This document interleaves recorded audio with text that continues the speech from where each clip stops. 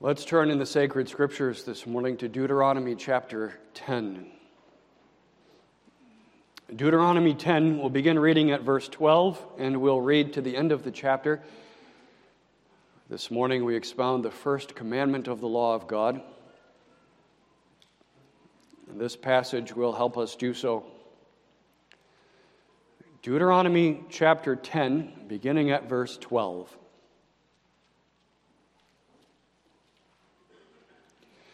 And now, Israel, what doth the Lord thy God require of thee, but to fear the Lord thy God, to walk in all his ways, and to love him, and to serve the Lord thy God with all thy heart and with all thy soul, to keep the commandments of the Lord and his statutes, which I command thee this day for thy good. Behold, the heaven and the heaven of heavens is the Lord's thy God, the earth also with all that therein is. Only the Lord had a delight in thy fathers to love them, and he chose their seed after them, even you above all people, as it is this day. Circumcise therefore the foreskin of your heart, and be no more stiff-necked. For the Lord your God is God of gods and Lord of lords, a great God, a mighty and a terrible, which regardeth not persons nor taketh reward. He doth execute the judgment of the fatherless and widow, and loveth the stranger, in giving him food and raiment. Love ye therefore the stranger, for ye were strangers in the land of Egypt. Thou shalt fear the Lord thy God. Him shalt thou serve, and to him shalt thou cleave, and swear by his name. He is thy praise, and he is thy God, that hath done for thee these great and terrible things which thine eyes have seen. Thy fathers went down into Egypt with 70 persons. And now the Lord thy God hath made thee as the stars of heaven for multitude. On the basis of Deuteronomy 10 and many other passages throughout the Scriptures, the Heidelberg Catechism explains the first commandment to us in Lord's Day 34. You'll find that on pages 20 and 21 in the back of your Psalter. We're going to take question and answer 93, question and answer 94, and question and answer 95. Lord's Day 34, question 93. How are these, the 10 commandments above, how are these commandments divided? Into 2 tables, the first of which teaches us how we must behave towards God, the second, what duties we owe to our neighbor. What doth God enjoin in the first commandment? That I, as sincerely as I desire the salvation of my own soul, avoid and flee from all idolatry, sorcery, soothsaying, superstition, invocation of saints, or any other creatures, and learn rightly to know the only true God, trust in him alone, with humility and patience submit to him, expect all good things from him only, love, fear, and glorify him with my whole heart, so that I renounce and forsake all creatures, rather than commit even the least thing contrary to his will. What is idolatry? Idolatry is, instead of or besides that one true God who has manifested himself in his word, to contrive or have any other object in which men place their trust.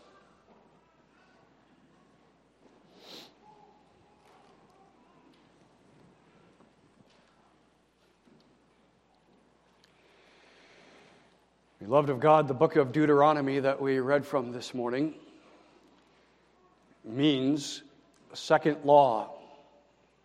Deuteronomy, second law.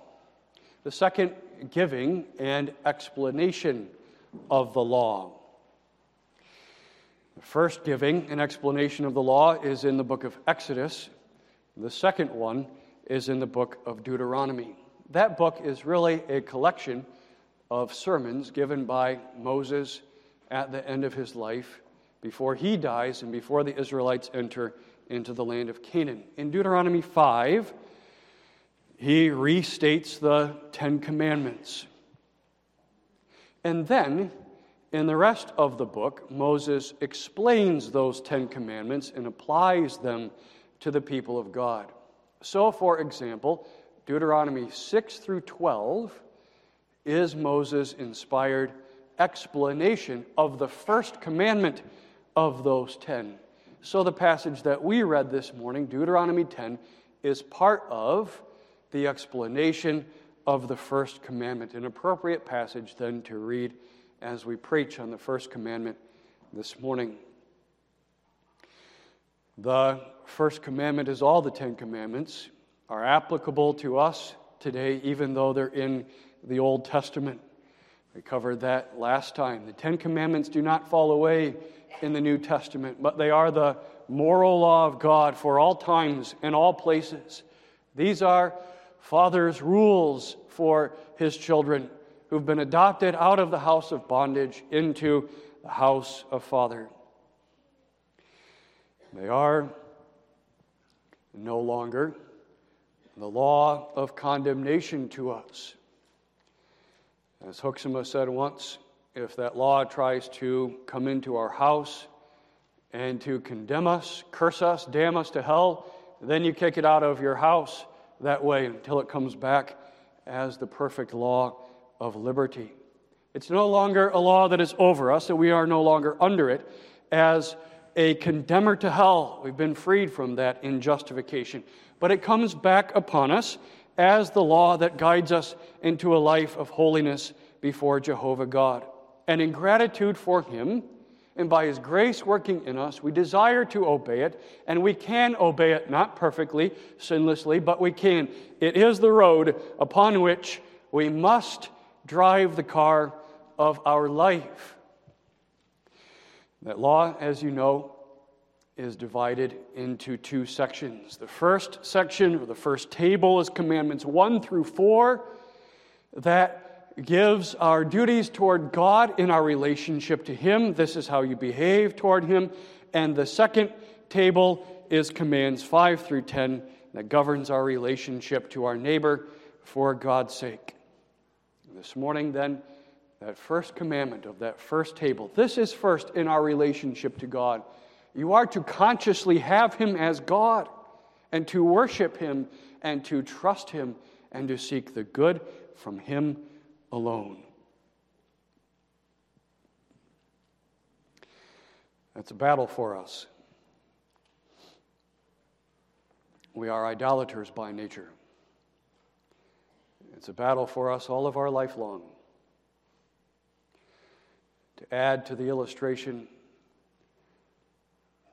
we are a refurbished car that's set upon that road. We've been totaled in the past.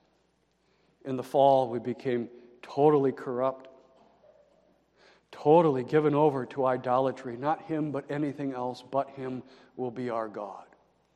And by his sovereign grace, he takes us, and in regeneration, he puts a new engine within us. But we have a lot of the remains of the old wreck within us. And that car constantly wants to go off that road into the ditches. And we need this command, and we need an explanation of it. With the second section of the catechism in the background, or deliverance, that motivates us to honor this command. And we need to know that for our idolatry, there's only one remedy. The remedy for idolatry is the theme of the sermon. We'll notice first the rebellion. We'll start with our sin against this commandment. Second, the remedy. And third, the resulting obedience to the commandment. The remedy for idolatry. The rebellion first. Second, the remedy. And third, the result. The first commandment of God's law forbids us from having any other gods besides the one true God of heaven and earth as our God. The commandment commands that of us, not because There are other gods to choose from that could be your God. It's not as though, of course, there are a number of gods lined up there that are really gods, but the commandment is telling us just make sure you pick Jehovah out of that lineup to be your God. There are no other gods. He is the only God. But the problem is that men in their imagination think to make something else take the place of God, bring Him out of the way, and set something else in the place that only He should have in their life. And anything that they do that with, be it a person or a thing, becomes then a god to them. It becomes an idol. We are having that thing as our God. What does it mean to have a God? The Catechism says having God as your God means that you trust in Him and depend upon Him alone, and that you seek all good to come from Him. To have an idol, then, in the place of Jehovah God is to set something up instead of Him in which you will trust and in which you will seek the good. Let's start with the trust. Question and answer 95. Idolatry is, instead of or besides that one true God who has manifested Himself in His Word, to contrive or have any other object in which men place their trust. Trust generally regards the future. Whether that future is 60 seconds from now or that future is 60 years from now. Trust is what I depend upon to take care of me in the future. The future is unknown to me. It is frightening to me. What will I appeal to? What will I depend upon? What will I lean on to care for me in the future? And we are not to replace God with anything else as that which we depend upon to take care of us for our future. King Asa did just that in the book of 1 Chronicles and was rebuked by the prophet of God for it. King Asa started out well, trusting in the Lord in his life. When the Ethiopians came and attacked him, Asa went straight to God and cried out to God and said, "God, help me. What shall I do with this?" And then he went to strategize on how to defeat the Ethiopians. And the prophet of God came to Asa and said, "Well done, Asa, you trust in the Lord." But later in his kingship, when another enemy came and troubled Asa, he did the opposite. He didn't go to the Lord right away.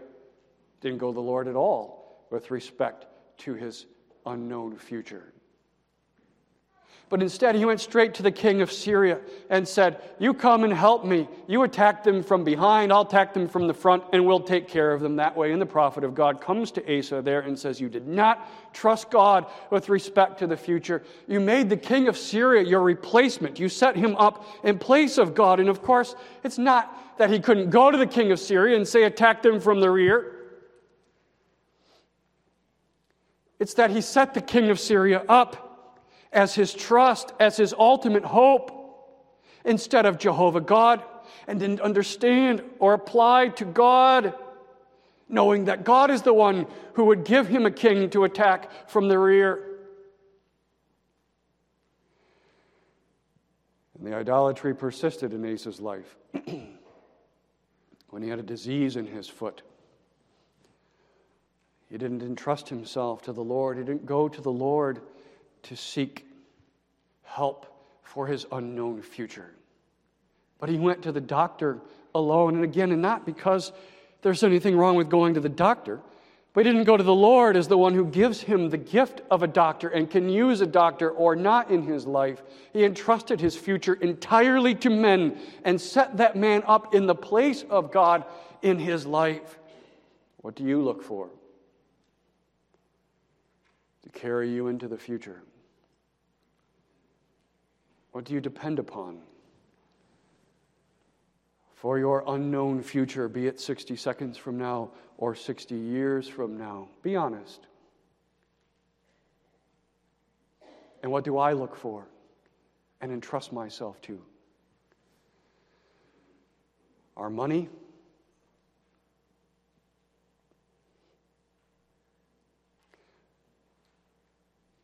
Our business? The economy? Education?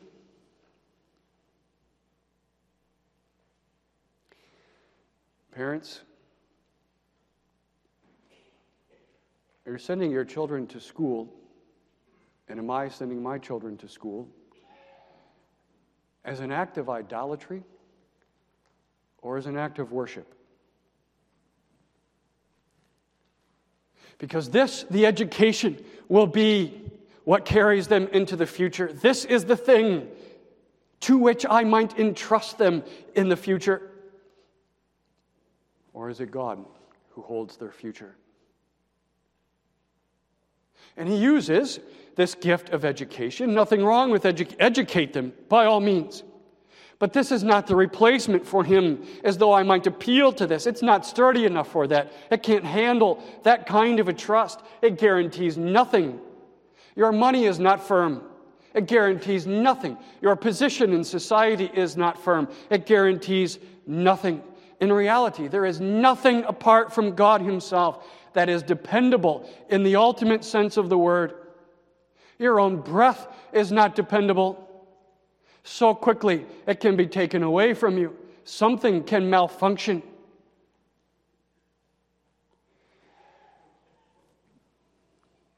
The second law of thermodynamics. Everything is decaying. Sometimes called the law of entropy. Everything is decaying. Nothing in this creation is ultimately dependable. As Einstein discovered, there is no fixed reference point in this creation at all. Even time and space that we think are so dependable are not entirely fixed. Time itself is slightly different when you get farther away from the earth. It's not changeless. No creature is changeless. Your GPS in your car has to take into account the 7 millisecond difference between the way time works up where the satellite is and the way time works here in order to tell you to take a right turn at the right time. Even then, it doesn't always get it right, of course. But the farther you get, time is affected by gravity, and the farther away you get from the earth, time is slightly different. It's still, in God's providence, dependable enough that life can go on. He holds it firm enough that time and space are dependable enough for us, but it's not all utterly dependable. It's not utterly changeless. It's not fixed. Only God Himself is. You want to cry out after knowing this: is there nothing in this creation that is solid enough that I can depend upon utterly? And the answer is no, there's not. You cannot replace Him with anything and entrust yourself to it. Everything is changing. Everything is decaying. Only He is fixed. Only His character, only His promises are utterly dependable and true and changeless. And He alone reaches around everything in His creation and upholds it, causes it to continue in the way that He wants it to continue. And He alone holds you and your future in His hands. You can't entrust your future to anything else but Him. Set your eyes upon Him. He will hold you and He will carry you through unto Himself. We are idolaters when we trust in something other than Him. Secondly, we are idolaters when we seek for the good to come to us from some other source than Him. Question and answer 94 of the Catechism. To have God as God is to expect all good things from Him only. And therefore to be idolatrous is to expect the good to come from something else or someone else in place of him ultimately. In Psalm 4, verse 6, the psalmist David asks a question that every human being on this planet has to ask himself or herself in due time. And it is this: who will show us any good? Where will the good come from in this life? What will be the source of good? We live here on this planet, and there are troubles, and there are difficulties, and death awaits us one day. Where will the good come from as we are here spinning on this ball? What is the source of it? And whatever you give yourself to answer that question, that thing is your God. From that you are seeking the good. The good is real hope. The good is lasting, substantial joy. The good is sustenance. And wherever you think it comes from, that's your God. And we are tempted constantly to seek the good in anything other than Him. When the good only comes from Him, it only can come from Him. Your yearning and my yearning for things as ultimate things, as things from which we will suck the good, suck joy and sustenance out of, is idolatry. In the Westminster Larger Catechism, when it explains this first commandment, explains idolatry also as corrupt zeal. That is, an undue zeal after someone or something other than Him, thinking that the good will come out of this to me. What do you thirst for? What do you run after? What do you seek with zeal? More than your God. That is your idol. John, in the last verse of 1 John, says, little children, speaking, of course, of all of God's people, because we're all the little children of God, keep yourselves from idols. And he says that when he hasn't talked about a single idol throughout the 5 chapters of that epistle, at least not an idol of wood or of stone. But he's talked about the issues of the heart, loving God and serving Him and seeking Him, because idols are whatever we are tempted to love more than Him, to desire more than Him, to try to suck the good out of besides Him. I had to say to a young man once who was getting married that he was making an idol out of his future wife. This particular young couple wanted to write their own vows for their wedding, which is a fine thing. But his vows contain things like, from everlasting to everlasting, you will be the only source of my joy.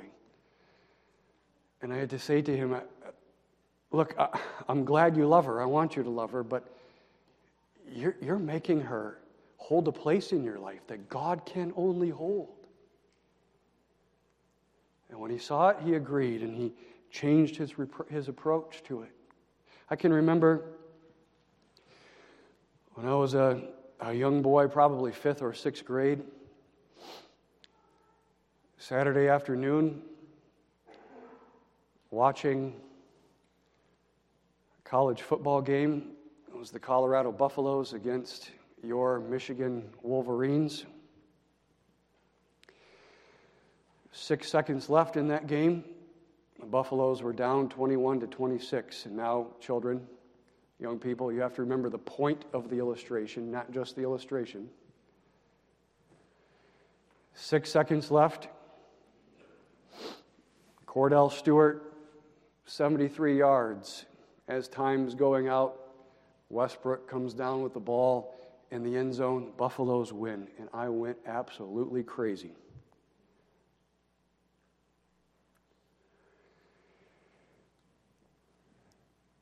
And I know beyond the shadow of a doubt, looking back to it, it was idolatrous worship. This is the good in life. this will be the ultimate thing. This game can give me the good. In all of the difficulties, in all of the troubles of life. That's what I thought in my mind. That's what I was saying in my heart. I know I did. This is the ultimate good in this life. I worshiped it. I bowed before it. Gave myself over to it as though the good could be sucked out of it. And so my zeal for it was undue. It was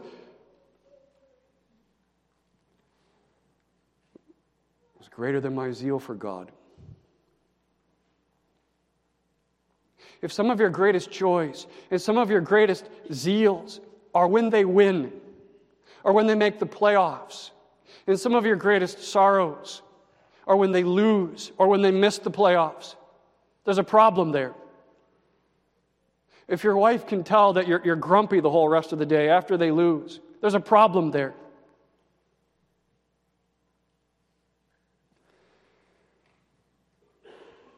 You answer the question. Who will show me any good? What do you put there? What are you really seeking in your life to grant you the good in the midst of this difficult way?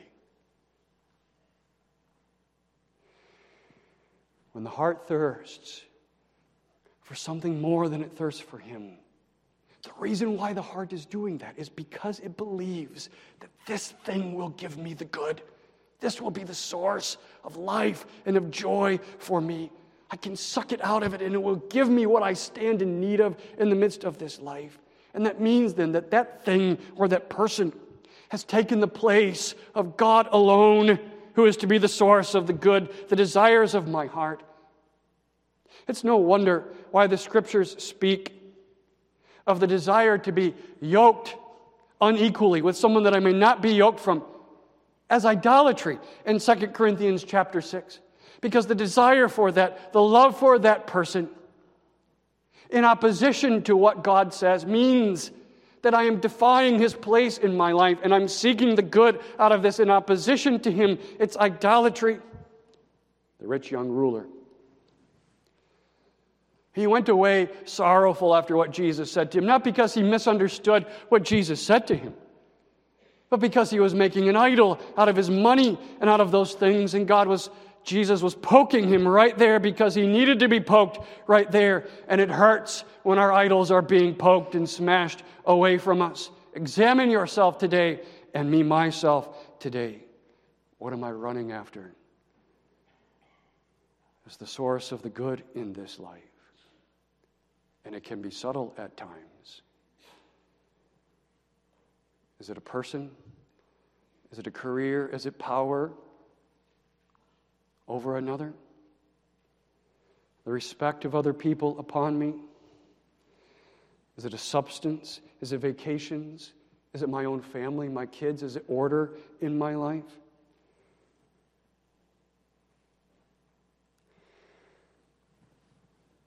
You and I are God worshipers, beloved.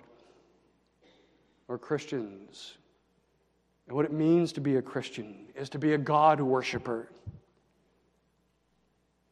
But even the God worshipers struggle with idolatry in their life and do so in spite of the fact that it is an offense to this great God who has redeemed my life from the pit, who's taken me out of that house of bondage and into His own house. Set me up as His son, as a prince under the King of all the earth, had given me a reason and a hope to live. And yet, we commit these idolatries. While we are in His house and right before His face, thou shalt have no other God before me. And what that means is, in front of my face. And of course, His face is everywhere. He sees everything. And the point He's saying is, it's not like I don't see any of this. I'm your Father. You're my child. And yet you're going to do this right in front of my face?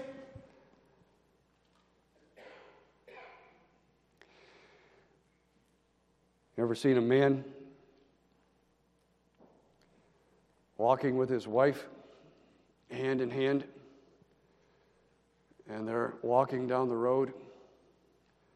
and a woman passes by going the other way while he's holding her hand, does one of those. That's what our idolatry is.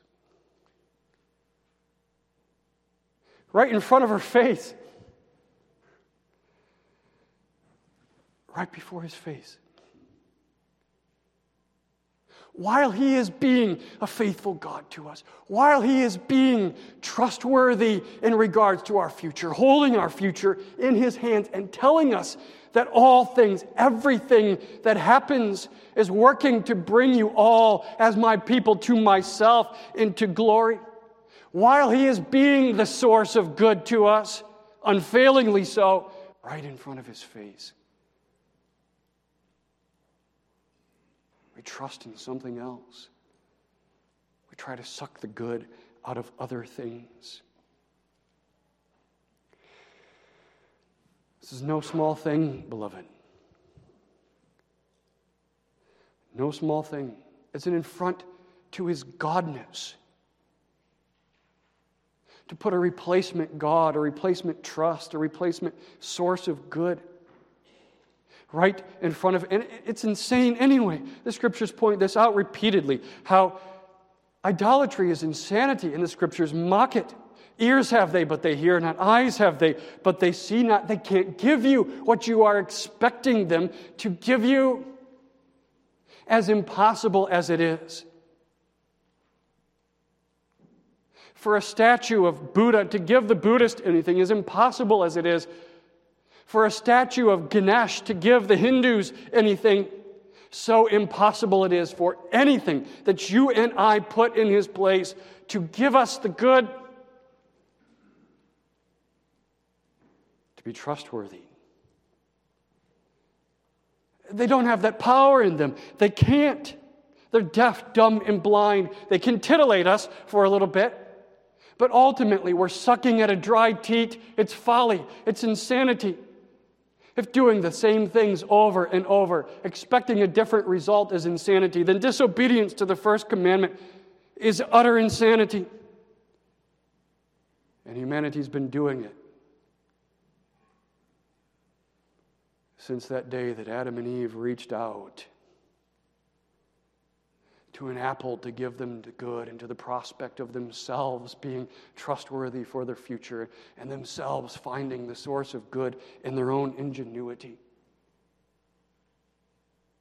We've had this temptation. How long will we be caught up in this hamster wheel of spinning, trying to find our source of good and trust in all the various idols in our life and affronting Jehovah God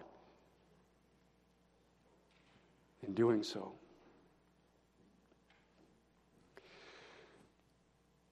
Well, of course, even as his children, we're never free of the battle, the struggle, until the end of our days. But there is true growth, beloved. There is true sanctification. There is true maturity in obedience to the first commandment. And Deuteronomy 10 tells us that it comes from the heart. That the remedy for this idolatry is a remedy that must begin in the heart. Deuteronomy 10 verse 16, circumcise there the foreskin of your heart. It's not the case that Old Testament religion was void of anything heartfelt, that it was pure ritual, and only in the New Testament do you get to the heart. The Old Testament had the heart too. Circumcision was a sign of the cutting away of sin from the heart. The heart is the issue. The heart has always been the issue. The heart is still the issue.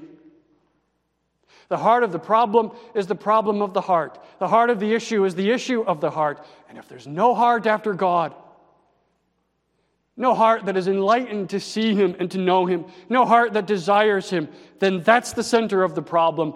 And if there's little heart after Jehovah God,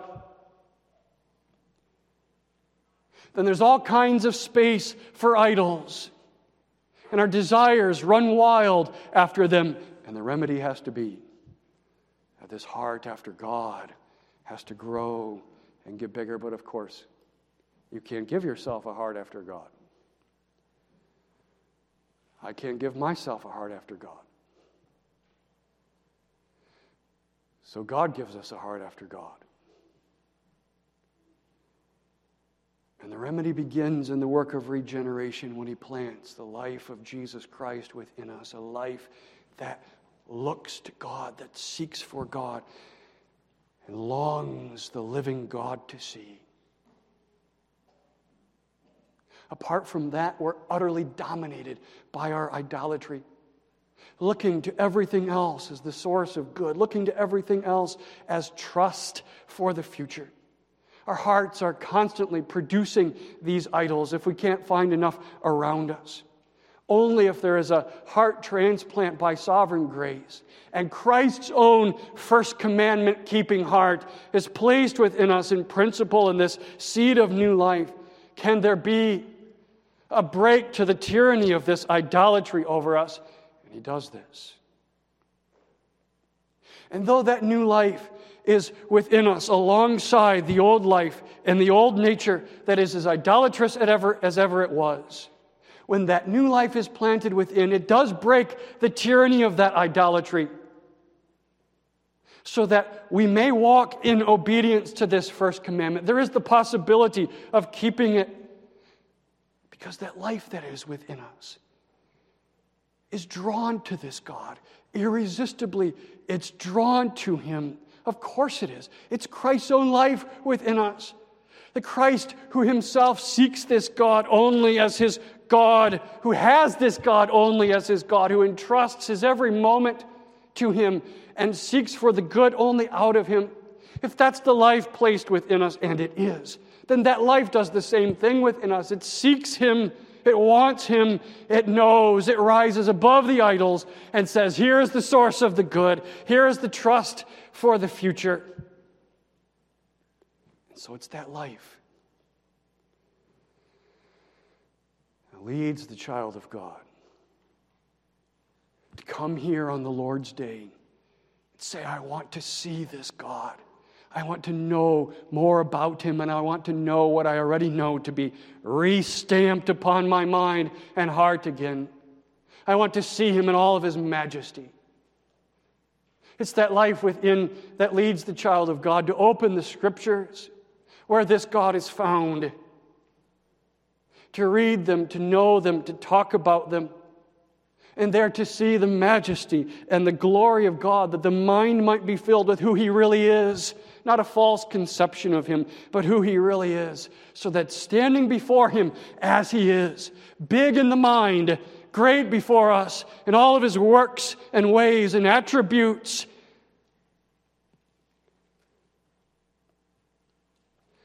we are granted what the Bible calls the fear of the Lord, which is itself the conscious remedy in us for idolatry. Remember that Deuteronomy 10 is all about the first commandment, explanation of the first commandment. Verse 12 begins, and now, Israel, what doth the Lord thy God require of thee in this commandment? But to fear the Lord thy God, that first, and out of that will flow everything else.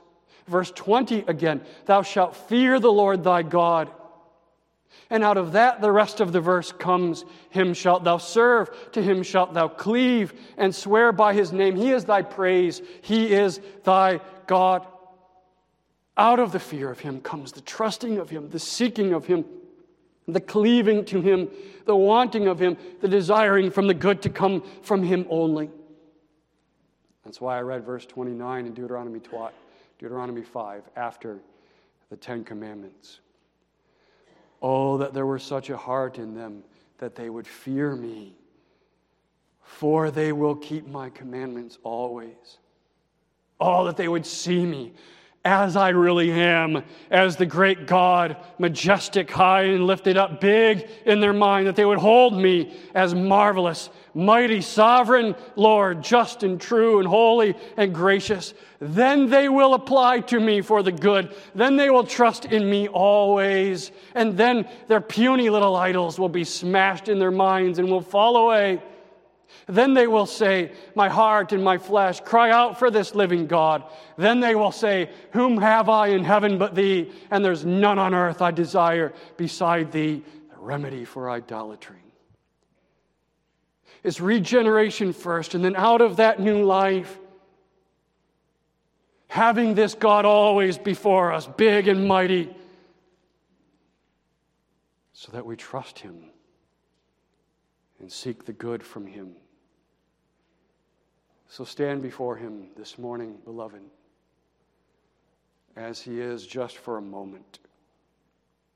Stand before Him in His works and creation. Stand before the macrocosm, the great expanses of His universe that He's made. In your mind's eye, look up at the stars as you've done before, and behold the works of your God. Moses calls us to do that in Deuteronomy 10. Behold, the heaven and the heaven of heavens is the Lord's, the earth also with all that therein is. Think that He created all of this, and He upholds all of this by the word of His power, and it's nothing to Him to do so. He spoke, and all of this took its place. And it has its courses in the universe by His upholding power. Say with the psalmist before, the expanses of the universe. What is man that thou art mindful of him? The Son of Man that thou visitest him? How puny you are, and how massive He is. Stand before the miniature works of His creation a moment, the particles, the building blocks of everything else that you see. The atoms, the quarks, things on a nanoscale.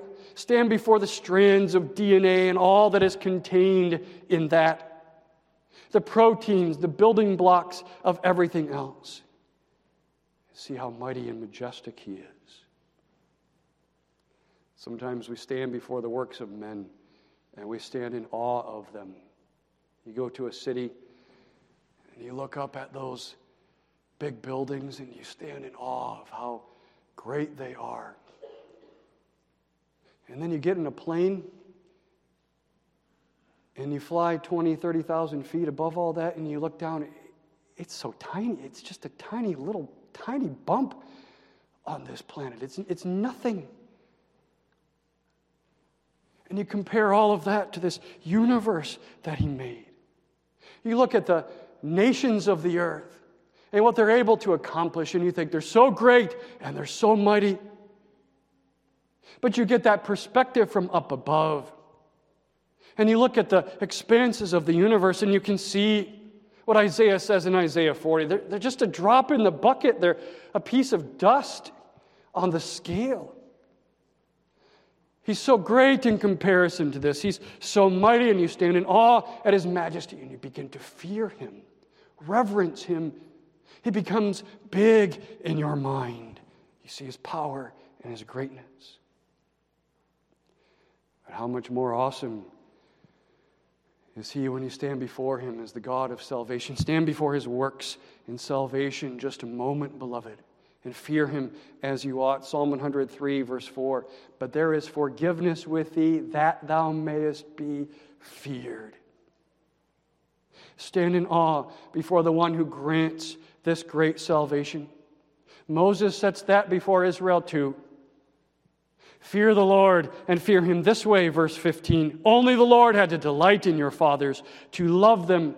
He chose them out of all the peoples on the earth, even you, to be His people as it is this day. Think of that, beloved, before He ever created any of this that was here. He had you in His own mind, and He set His love upon you in Jesus Christ, and chose you in Jesus Christ to be His. He knew every moment of your days and determined every moment of your life in love for you, ultimately to form and fashion you until the point when He would take you home to Himself. And then He determined that everything else in His creation would serve the end of magnifying His Son in whom He chose you and bringing you to be His Son's bride and to bring you to glory with Himself. so that everything that occurs on this globe is working for you and for all of his people this salvation. Every leaf that falls from a tree, every snowflake that falls from the sky, every time someone gets in their car and drives, every time somebody moves their toothbrush across their teeth, every time a bear wakes up out of hibernation, every time a piece of fruit grows on a plant, every time there's a crime or a murder, or every time a crime or murder is prevented, all of it, everything has been determined by him for the salvation of his people. In time, this great and glorious God who is so high above his creation, so much higher than you are when you're 20,000 feet above the earth in that airplane. That great God decided to at the same time become minuscule like you and me and to enter into this creation, to become one of those tiny little ants there upon that earth, in order to redeem their lives and to take them unto himself, to give them a reason to live, an eternal hope set before them. And you tell me, can your money do that for you?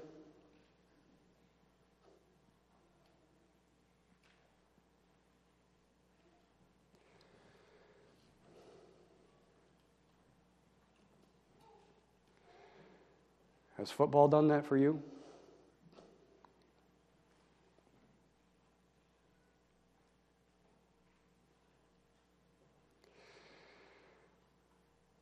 Can education do that for you?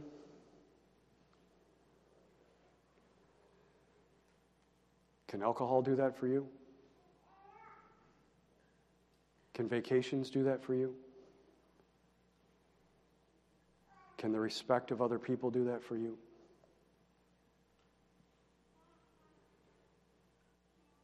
Him alone shalt thou love and serve.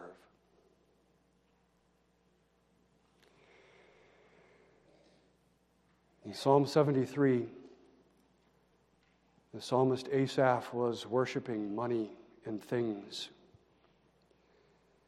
as the source of the true good in his life and what would be his trust to hold him into the future. And he was troubled by the fact that the unbelievers around him had more money and more stuff than he did, even though he served God and they did not. And he said in his heart, it's vain to serve God because, of course, in his own mind and heart, God was not himself the source of the good and the one to be trusted. But God was a means to the money and the stuff that was, in fact, the God, the source of trust and of the good. And so when he saw that unbelievers had more, even though he served God, God's supposed to be the means to give me this stuff, and I don't have enough of it as I would like. Why am I serving this Jehovah God? Until he went into the sanctuary and he gained the fear of the Lord. His sight of God and his word became bigger and bigger and bigger. He understood the things of God, the purposes of God, the works of God, and that was the remedy for his idolatry. He says, I saw their end, that though they have all of this, they don't have God himself. God himself, this great big God, is the trust, is the source of the good, and I have that. I have him.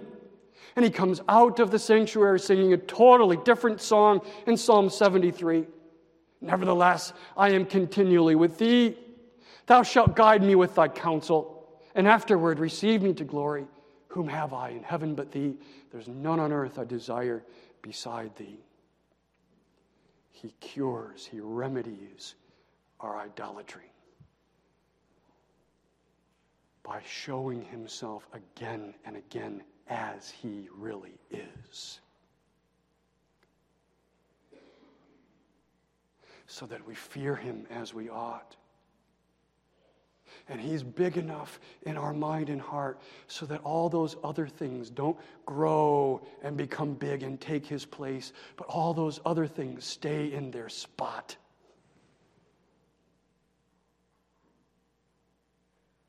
You see how important the regular, simple means of grace is, so that you see Him in truth as He is. You see how important catechism instruction for the youth is, so that they know Him as He is. How important it is to study the Word, that this sight of Him, this fear of Him grows within us. And we trust Him and seek the good to come from Him. As the Catechism says, the keeping of the first commandment is first, rightly to know this big, great God. And then the rest comes. Then with humility and patience, I begin to submit to Him and His providence in my life. I begin to trust His providence with regard to my future. He becomes my only source of comfort and hope. Then, though I am set aback by the sharp turns that His providence has for me, of course we all are, in due time I recover and I look up to Him and I trust Him and hold on to Him. Then these things that I'm tempted to put in His place stay in their spot.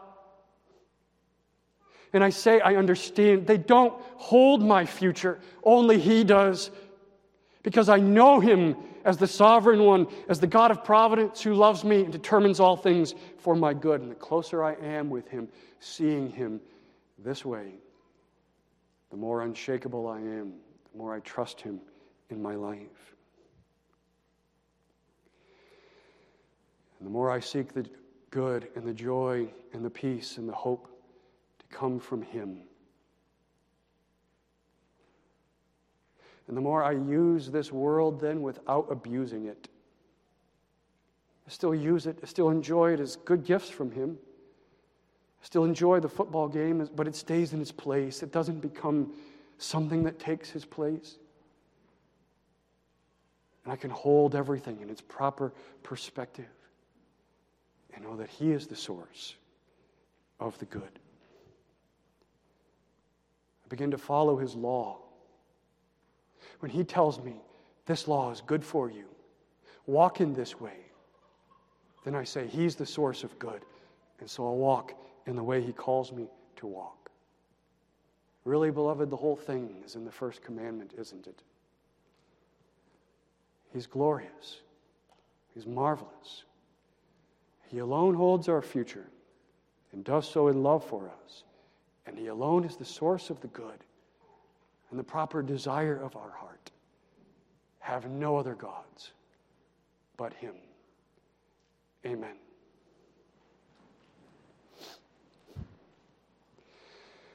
Father, bless us under the hearing of Thy word and strengthen us, we pray. For Jesus' sake, amen.